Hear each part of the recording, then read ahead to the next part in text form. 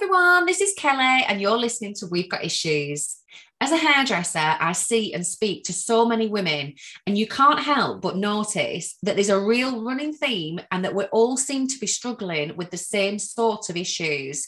So I really wanted to set up this podcast so that real women could have real talks about real issues. Today, I'm joined by Triinu, who is a transformation coach. Oh, hi Triinu. Thank you so much for coming on and joining me. Thank you so much for having me.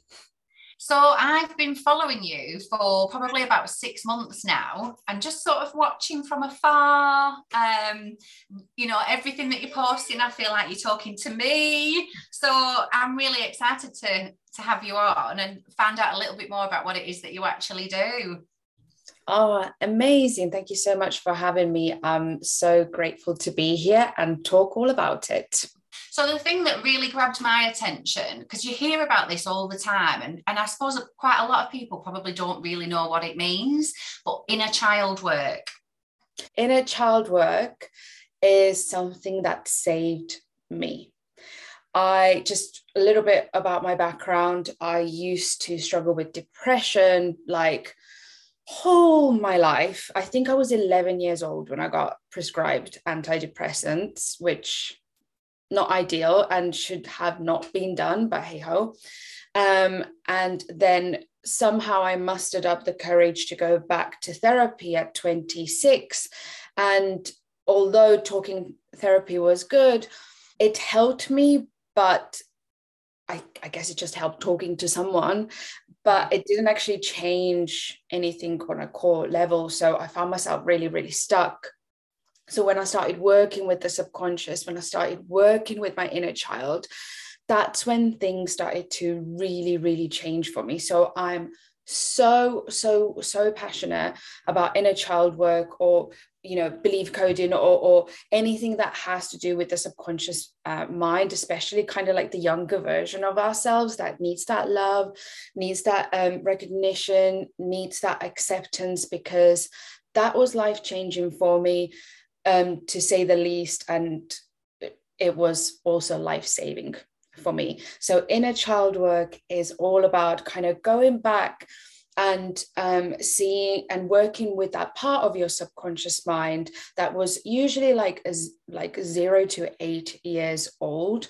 So when we are 0 to 8 years old, we emit the same brain waves that one would emit if you were under hypnosis. So I'm also a certified clinical hypnotherapist. So if I would put you under hypnosis now, you would start emitting theta brainwaves. Now, these are the same brainwaves when you're like 0 to 8 years old.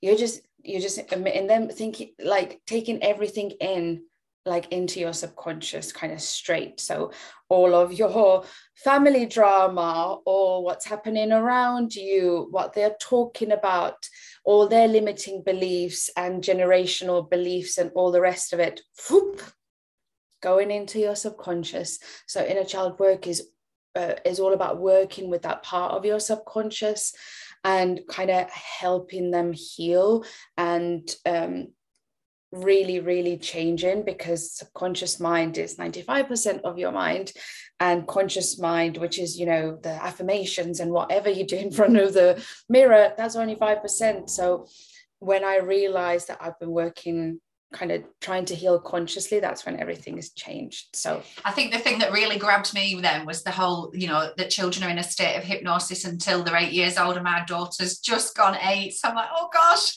I hope I've done a good job. This is why it's so easy for us to say to children, Santa is real, because they also lack critical thinking, and they go, oh, okay, sure. Like they believe us and stuff. And obviously Santa being real is like a white, innocent lie. But what if you constantly hear, oh, you'll never amount to anything, you ruin my life, you're the reason this family is falling apart, what's that gonna do to someone's mind? And then we grow up, we suppress it as much as we can, and try and put it in the back of the mind, into the subconscious, but it's never going to go away. And then we wonder why some like little things trigger us so bad. Some things that you see your friend, like the same things are happening to your friend, but they don't get half as triggered as you, and you're like, what is wrong with me? I must be really wounded, I must be really broken. And that's what happened to me, kind of just thinking, this is the life for me. This is just this anxious mess, constantly flirting with depression. That's just the life for me. And then when I started actually working with my inner child, just working with my subconscious altogether, that's when things really changed for me. Yeah. So you also mentioned shadow work as well. What exactly does that mean? Shadow work, the best way that I can explain it is, and this is one of my favorite authors, Debbie Fort's. She says, imagine that you have a castle when you're born, this beautiful, beautiful castle with thousands of rooms, and you play in each and every one of those rooms.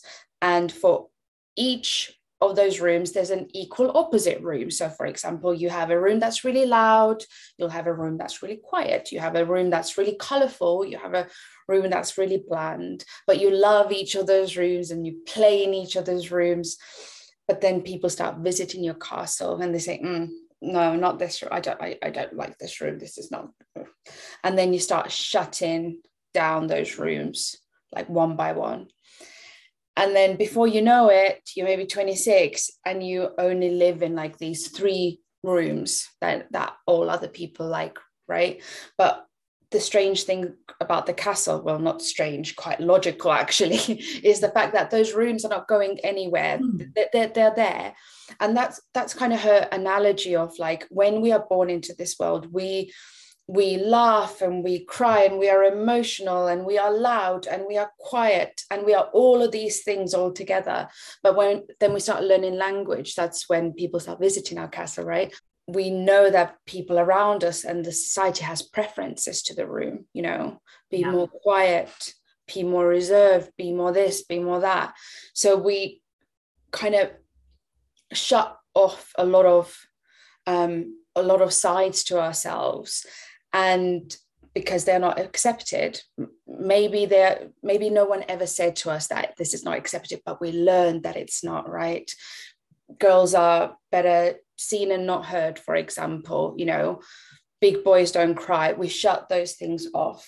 And before we know it, we are living in this castle, not knowing who we are actually, because we've molded ourselves so much to everyone's preferences, because that's survival. That's what we do. We want to be accepted. We need to be accepted. So shadow work is about bringing all of those parts of us back home, and it's making peace with those parts. And then when you start actually loving the parts that you were made to hate, that's when you start feeling really, really proud of yourself, but also you can start feeling more whole and less like a shadow of a human being. Yeah. So do you think then that it's childhood that does really mold us into who we are, that those first 8 years are so crucial, that if you have a really bad time of it, then unraveling that is something that you're definitely going to need to do by doing this inner child work and shadow work? I think childhood years and looking back and starting seeing, kind of putting together that picture, like, okay, I'm triggered when my partner says that I haven't done the dishes, right? Okay, why does it get me triggered? When was the first time that happened? How does that make me feel? Okay, it makes me feel like I'm not good enough. Okay, when was the first time I felt this way? Like, kind of, if you can imagine, like, true crime series or anything like that, and they have like this big like board where they have a piece of string and they start looking at what kind of goes into what. I think that's really important for us, first of all, to realize that you're not just a mess that is constantly triggered by something and it doesn't have it together. There is a reason for it. There is a reason that you feel this way. There is a reason you always feel the need to say sorry for anything and anything. There's a reason you have anxiety when plans get cancelled, for example. There is a reason for these things. And But when you start learning and looking back, like, okay, this is how it makes me feel. This really, I think, relates to maybe when the time where I was 6 and that happened. Then first of all, you start realizing that none of this is your fault. Now, just because none of this is your fault doesn't mean that healing isn't your responsibility and yours alone. Do I think wounding can come after like 8 years? Of course it can. It's the first boyfriends that cheated on us. It's the narcissistic relationships, of course. A lot of them kind of almost started solidifying the beliefs, that the very untrue beliefs that we already had about ourselves. Like if you already believe that you're not enough, and when you got into a bad relationship, that just solidified that. So you might need to go back to like a few memories and kind of start healing from there. But I would say majority of it absolutely starts from childhood. And when you start kind of shining a flashlight there and going, okay, where's this trigger coming from? Then you also see that you're not just like a lost cause, or like that's what happened to me. Like for the longest time, I just thought, oh, that's the light for me. Like I'm just a anxious person. I'm just a person who doesn't like change. I'm just a person who gets triggered by these things. And by saying that I am just this person, I made everyone else around me act a certain way because I am just that person. And I got to take no responsibility for how I was. But when I started seeing that, okay, this is because of something else, and my friends can't fix that, my partner can't fix that, it's not theirs to fix, it's for me only to fix. That's where true empowerment came from. And that's where things started changing.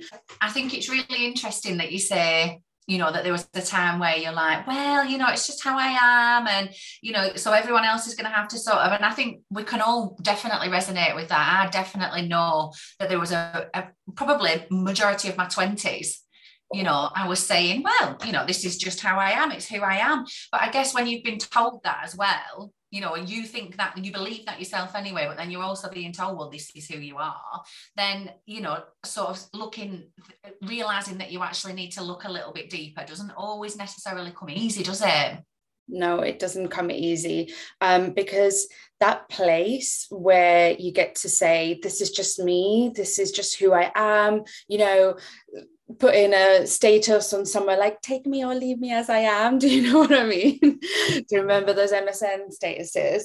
Kind of is a comfortable place to be. It's really, really comfortable. So I had to have like a really strict sit down with myself and go like, where are we going now? Because we can't go on like this.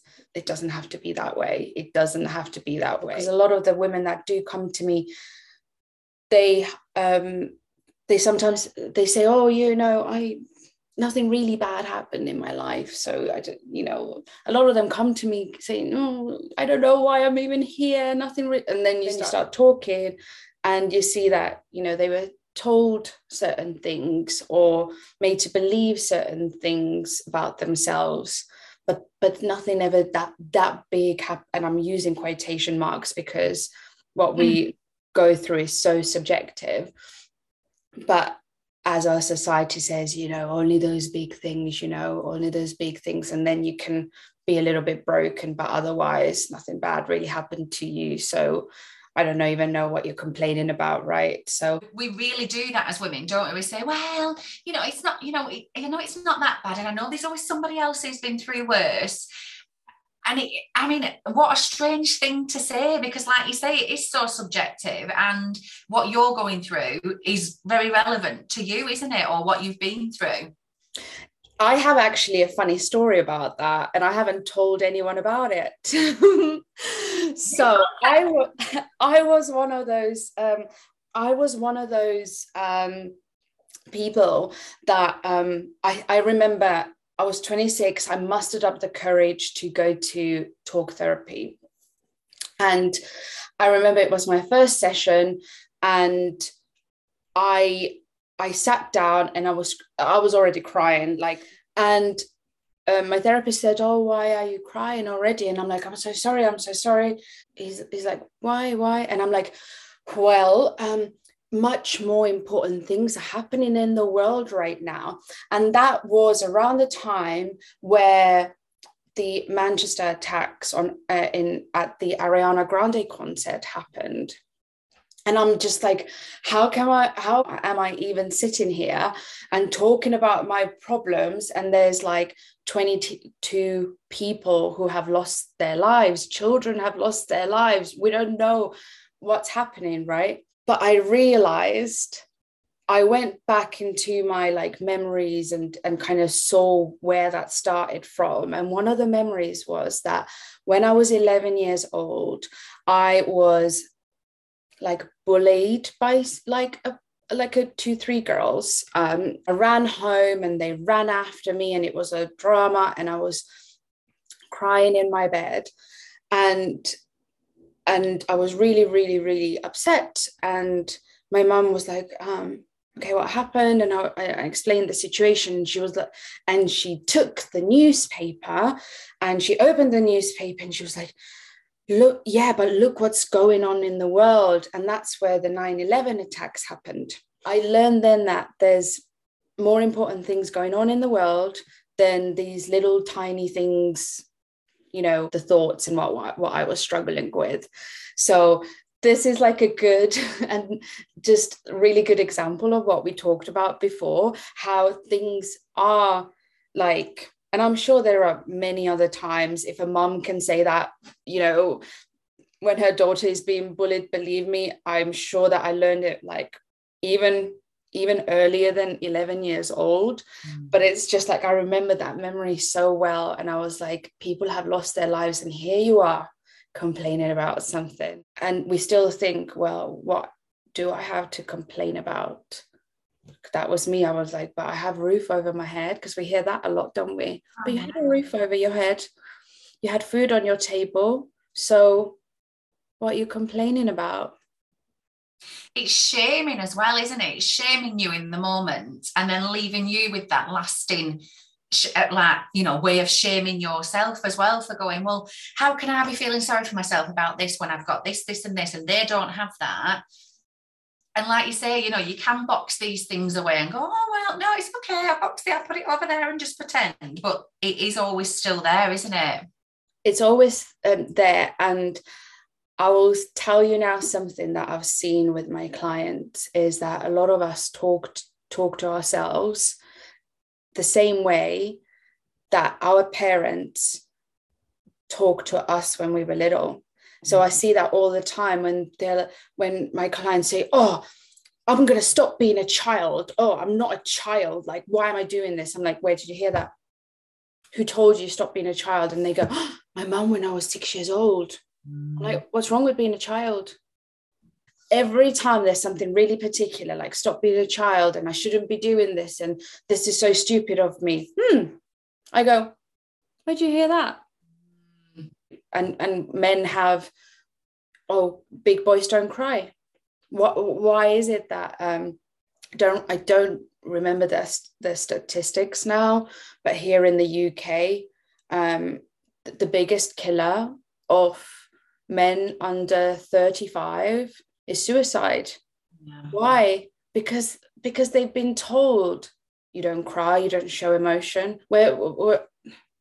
And that's why it's so important to go back and hold that little person who's like 5 years old, but the version of you, and be like, it's okay. It's really okay. Almost reparent yourself, I guess. Yes, exactly. That's the main component of inner child work, is reparenting and being that parent to your child self that you wish you had and you never had. But this work, it saved me. So I want people to know about it, because one of the great things about the subconscious mind is it doesn't know the difference between real and imagined. So you can go back and you can work with that memory to the point where that memory is changed. So with belief coding, for example, I had this memory that we were really, really, really poor growing up. and I really, really wanted this toy that was this like ballerina toy that you would just like pull a string and it would fly off somewhere. I remember those. You remember that? Oh, they were beautiful, but I got a faulty one. So I was 6 years old, and what I meant to kind of how I translated in my brain was, that's typical. That the one time, like, I don't know what my mom and stepdad did, but somehow they got that, like, their hands on that toy. Like, we didn't even have money for advent calendars. That's how poor we were, you know, and they somehow got that toy for me, and it did not work. And in my mind, how I had made it about myself was like, that's typical. No good things will ever happen to you. Wow. I mean, I guess having it and it not working is worse than not getting it in the first place. I can't imagine how sad that at such a young age you already were thinking, well, of course this has happened to me. Nothing good's going to happen. Yeah, and we make things about ourselves a lot of the time. And there is a reason, for example, like if we have emotionally unavailable parents or anything that like they're struggling with, let's say alcoholism, like let's say they come from work and they start drinking right away. As little children, we do make it about ourselves, because if first of all, we don't have critical thinking, but let's say that we did, to think that, oh, mum and dad are coming home, they're both starting drinking, they are alcoholics, which means that they are unfit parents. That in our minds would have equaled that they are unfit parents, which means that I will starve to death. Yeah. Unfit just kind of means like I'm not safe in that way. So we had to make it about ourselves because that was easier. So it, for a 6-year-old, it's easier to think they are drinking because of me, not because they are unfit parents, because if they're unfit, that also that interferes with our basic instinct of survival. So we had to almost think that it was me, and I'm the reason, I'm the common denominator here. I had another session on me yesterday because it's really important for me to invest in my own healing as well. And I can do them on my own, like I can self-facilitate, but someone holding the space for you is a bit different. And we went back to a memory where like my mum brought a friend over, and I was so jealous at 5 years old because I couldn't get my mum's attention. Because that friend, like my mum left me when I was 4 for like 2 years, and then she came back with a friend, and I bawled my eyes out in this session because I was so, at first you're upset, then you get angry, like how dare you. Looking back, or and anyone else would be like, yeah, so, but your mom just brought a friend over. But in my subconscious, there's a 6-year-old who waited for her mom for 2 years, and she came back and didn't give me the attention that I thought I'm going to get loads of because she's been away for 2 years, right? And again, it's not traumatic, or what society would say that is traumatic. But from that point onwards, also, I learned that I didn't matter. I didn't matter. What I wanted didn't matter. My opinion didn't matter because, I was just there kind of behind the scenes. So sometimes the smallest memories even affect us in a way that we don't know until we kind of actually start like playing detective. Well, that's it. And it's all right for someone from outside to look at one thing, but it's been a catalogue of events as well, hasn't it? So, and being logical people, like you say, we're grown-ups now, we are logical, and you can rationalise that within yourself, but it doesn't mean, because I know that 100%, there's things that I think, and then I think, well, why do you think that? You don't really think that, but it doesn't stop me automatically going to that. It's just there. It's just there. And I always say to my clients or people that I talk to about it, it's like you cannot intellectualize your way into healing. Like I tried, I tried, and of course, looking back and going, do you know what? Mum drank because, her stepfather was abusive. And of course, we now, as grown-ups, can give that love and compassion to our parents and know, like, I understand that the way that I was treated was perhaps the same way that they got treated. I understand that they don't have access to that information or that support that we do now, of course. But those things doesn't mean that they are mutually exclusive. Just because you can have that compassion and be like, I know my mum did the best with the circumstances and with the mental state and everything and the finances that she had. It can coexist with the little child within you who is angry, who is sad, who is upset, who is all those things. One is what you do with your conscious mind. Totally different story, what is happening in your subconscious and the wounds and the limiting beliefs that little girl or boy is carrying. I think that's what's screaming at me here, that you're saying. I mean, I didn't realize that was the percentages, that 5% of your mind is conscious and it's the 95%. So once you know that, it makes total sense that you can't sort of rationalize. I speak to so many people who say, well, I know what's wrong with me, so what's the point in going to therapy, because I already know it. And you're like, but you haven't unpacked it. Go and talk to somebody about it. And then it's all right knowing it, but actually having processed it and sat with it is completely different, isn't it? Yeah, talking about it definitely helps. It definitely helped me as well. But to kind of go back and do that inner child work that you can actually do like home as well, or put a meditation on or anything like that, and process, like let that little person process it as well. Because when we that little person needs to feel that sadness and that anger and that injustice, and process it that way.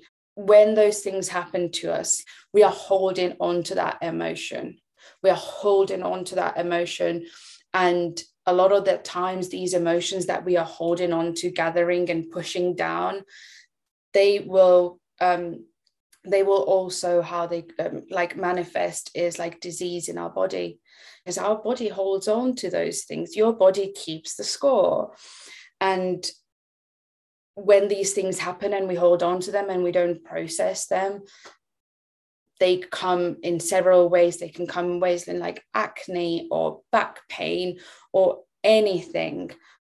How working with the subconscious is not just about kind of healing your mind, but it's actually healing your body as well.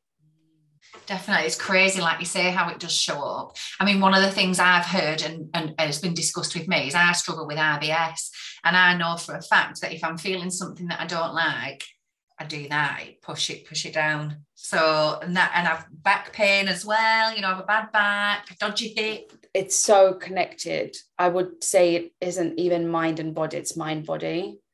Yeah. It's just one thing. When our tummy aches or anything like that, we do go to the doctor, but we are less likely to do so when we have, like a negative belief or anything like that, because that's not the society we live in very much. It's subconscious mind work is where it lies. And what I also want to say is, like, you can do it yourself. You can do it from home. You can, look up hypnosis. Never use the kind of excuse that you don't have money to pay someone.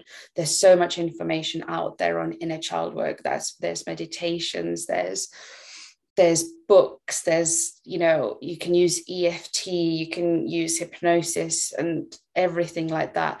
Help is out there, and it doesn't always have to be that some people do prefer coaches, or whoever to support them, but you can do it. You can do it on your own. And if you need help is there available. But if you take anything away from this podcast, is that start today. But one of the things is as well, that people will listen to this podcast or watch us here and go, oh, I'm going to start doing it now. I'm gonna start journaling, and I'm gonna buy a new book or a new journal, and I'm gonna have this flashy pen. And before you know it, 2 weeks have gone by and you haven't done any work. And that's because, and learning this blew my mind, your subconscious mind wants to keep you safe. What is safe is what you already know. But that's because subconscious mind finds this work quite terrifying, and not because it doesn't want you to be happy. It just wants you to be safe. It doesn't know the difference between happy or sad. It's just like, we're going to keep you safe. So anything new, especially work like that, can be quite terrifying. So if you do want to do this work and you do want to start doing it, also see where that self-sabotage is going to come in from, because it is going to come in from somewhere.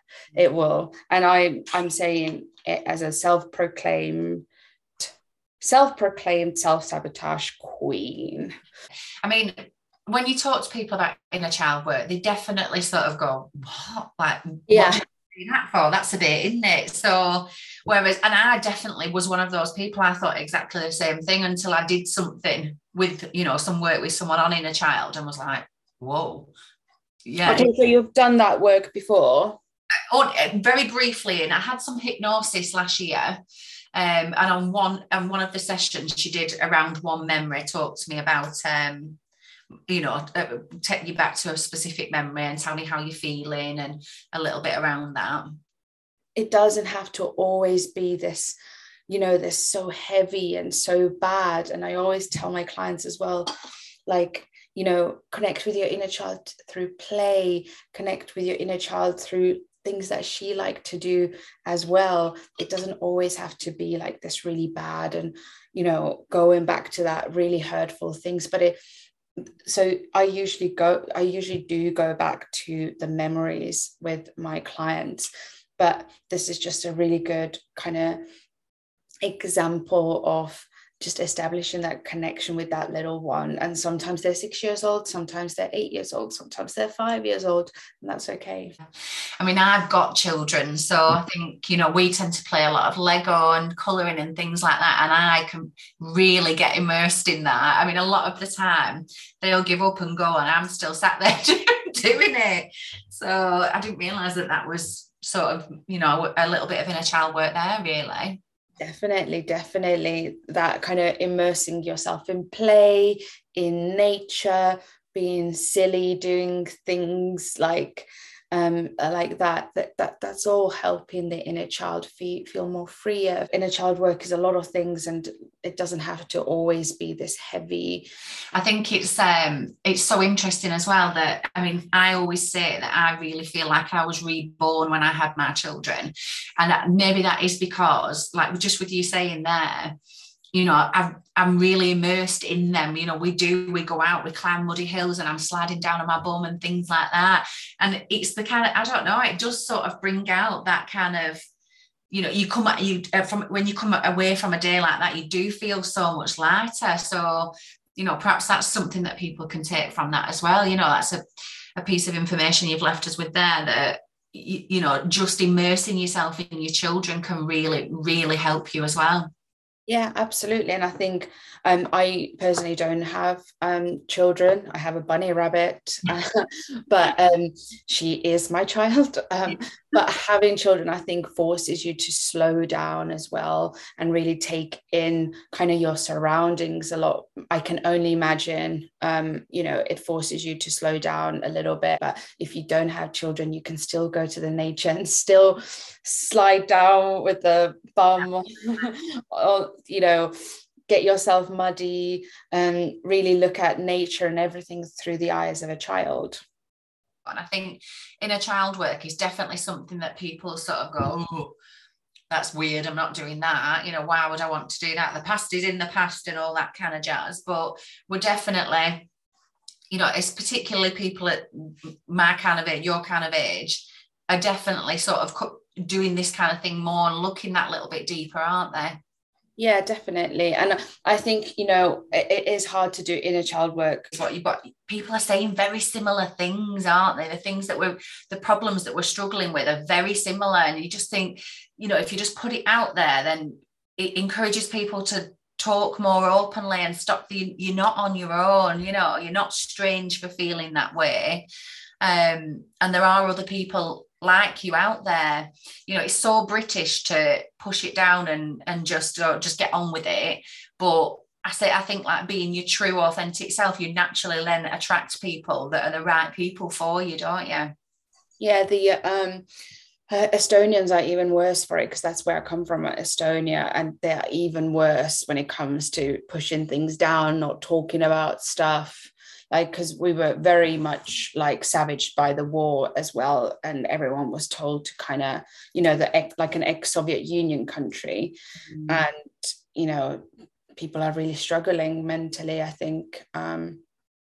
So I know what it means, kind of just like pottering on and stuff like that. But at the end of the day, you know, stuff like that can kill people, you know, all this kind of suppressing and repressing and everything like that. I'm just reading do you like the TV show Friends? Yeah. So I'm just reading Chandler Bing's book. Oh, yes. Matthew Perry's book, but he played Chandler Bing, and he talks about his substance issues, and he talks about this one memory that he had when he was 6 years old, and he was put on a plane when he was younger, and he's got such bad abandonment issues from that, because he saw families together, you know, children crying and mums and dads being, you're okay, and he was there all alone. And it's just these memories that affect us, like we just think they shouldn't, and we repress it down, and it's just, and he's almost died I don't know how many times. So yeah, and it's you know, it's amazing, isn't it, these people that you see that are larger than life, and you think, oh, and it's usually they're the actual people that are hiding something, aren't they? Yeah, and definitely him. And it's usually the people that make us laugh as well. I feel that is kind of, yeah, the people that make us laugh. Some of the people can be like the saddest people, actually. Yeah. I mean, obviously, like I say, with having kids, you know, we read a lot, and you know, the messaging, especially in kids' books now as well, you know, there's specific ones like the big bag of worries, and it's all about, you know, stop keeping that worry doesn't belong to you, give that there, and you know, stop lugging all these worries around with you, unpack them, and you know, and that one, I don't need to worry about that anymore, that can go, and that one's my mum's worry, I'll give that back to my mum. And you think, you know, we're talking to our kids about that, but we're not doing it for ourselves. No. Oh, we always hold ourselves to double standards with everything. I usually always ask my clients, you know, the compassion that they give to like their friends and loved ones. I'm like, what makes you so special that you can hold yourself to these double standards? And they all go like, and I'm like, well, it's again conscious question, right? And it's just a good one. Obviously, you're not going to heal anything with that question, because it's subconscious mind where it comes from. But I always ask that question, and I can see them going a bit like, ooh, okay, like taken aback, because I'm like, well, you must think you're quite special if you are applying double standards to yourself that you wouldn't apply to your friends and loved ones. And they all go, oh yeah. You know, I speak to myself in a way that I would never speak to anybody else. That's what I mean. I always say, what makes you so special? Because you would never speak like that to your friends, your family, your children. What makes you so special? That's something I'm really trying to work on this year. You know, the amount of times you see it, don't you? Like, speak to yourself like you would a loved one. Speak to yourself the way that you would a loved one. But that's conscious mind work then. That's conscious mind work. Inner child within you is still going, oh my God. It's like I see coaches saying, or like I call them bro coaches on Instagram that go, just love yourself, just do this, I'm like, oh really? Yeah. So was that the answer all along? That, oh, just stop people pleasing? Are you kidding me? Like, that comes from somewhere. That comes from a wounded kind of reflection of you in the subconscious, it's going there constantly and saying, you look perfect, you are perfect just the way you are enough, you always were. But it's and going back to specific memories, so you need a memory and you need like a limiting belief and an emotion to actually change that. That's where the magic also comes in, but like it's just amazing work. And never beat yourself up if you are not able to just stop talking badly about yourself, because that comes from subconscious holds the self-esteem, your self-worth, your self-image, all of that is in the subconscious, nothing to do with how you actually look now. No. And they say, don't they, that the fact that you're thinking about it in the first place shows that you're healing. Yeah. Oh yeah, definitely. And having that kind of awareness around it is definitely the first step. Definitely. And I would also suggest to just get a picture of yourself. So when you were 6 or 7 years old, and every time you do talk badly to yourself, you look at that child and you say, am I able to tell that to her? You're actually talking to her as well. You're talking to 6-year-old Kelly as well. You try and do that. I imagine it with my daughter, because she does look very similar to what I looked like as well.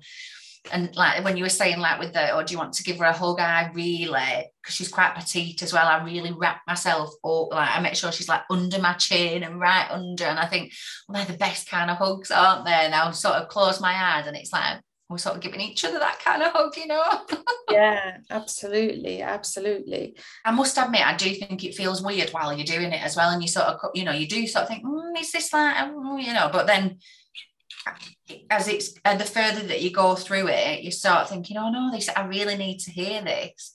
As much as I might feel a little bit silly or feel a bit self-conscious, you can tell that it's working as you're doing it as well. Like it's really, really powerful, but it's it's a lot of times harder. I had a client, bless her, she was like, can we take next week off because things are changing too rapidly and I can't catch up? Because changes are really rapid.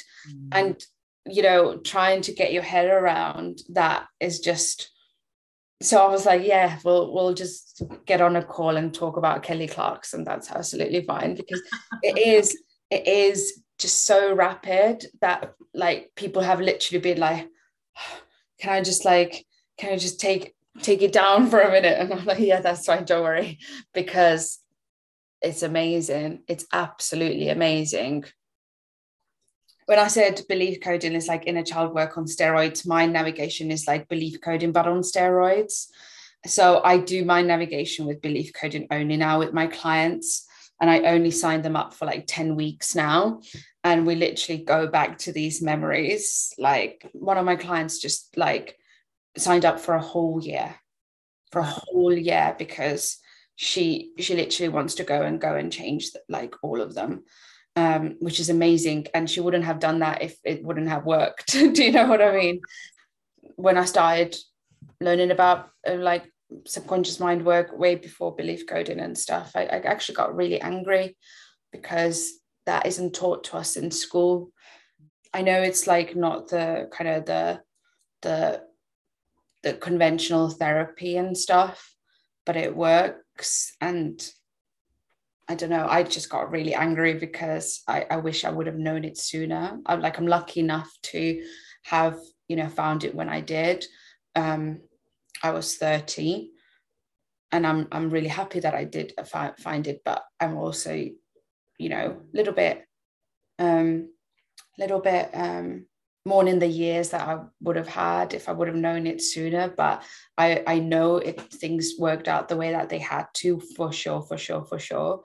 But it does make me like sometimes wonder why, I'm so happy for belief coding to be taken off, because it's life-changing. And I don't say that easily, but this is just another level. Yeah, it's leveled up. Like I said, it's what I already did, but like on steroids, basically. Yeah. And I guess if you really believe in it, then, you know, it's going to work anyway, isn't it? You know, you believe in this, and then that conveys to people as well, doesn't it? I think so, but also like a lot of my clients are quite skeptic, which I absolutely love, because I'm going to show you. When they start feeling the changes, they go, oh shit, oh shit. And I'm like, told you. And they're like, oh, I should learn to trust you more. But a lot of them, because it's not conventional and it's not the normal way of doing things, I guess. It is alternative therapy style. And when stuff starts changing, I literally have a message from my client. I don't know if you saw it. I put it on my stories the other day, but my client found themselves less triggered, like not triggered in a situation that usually would trigger them.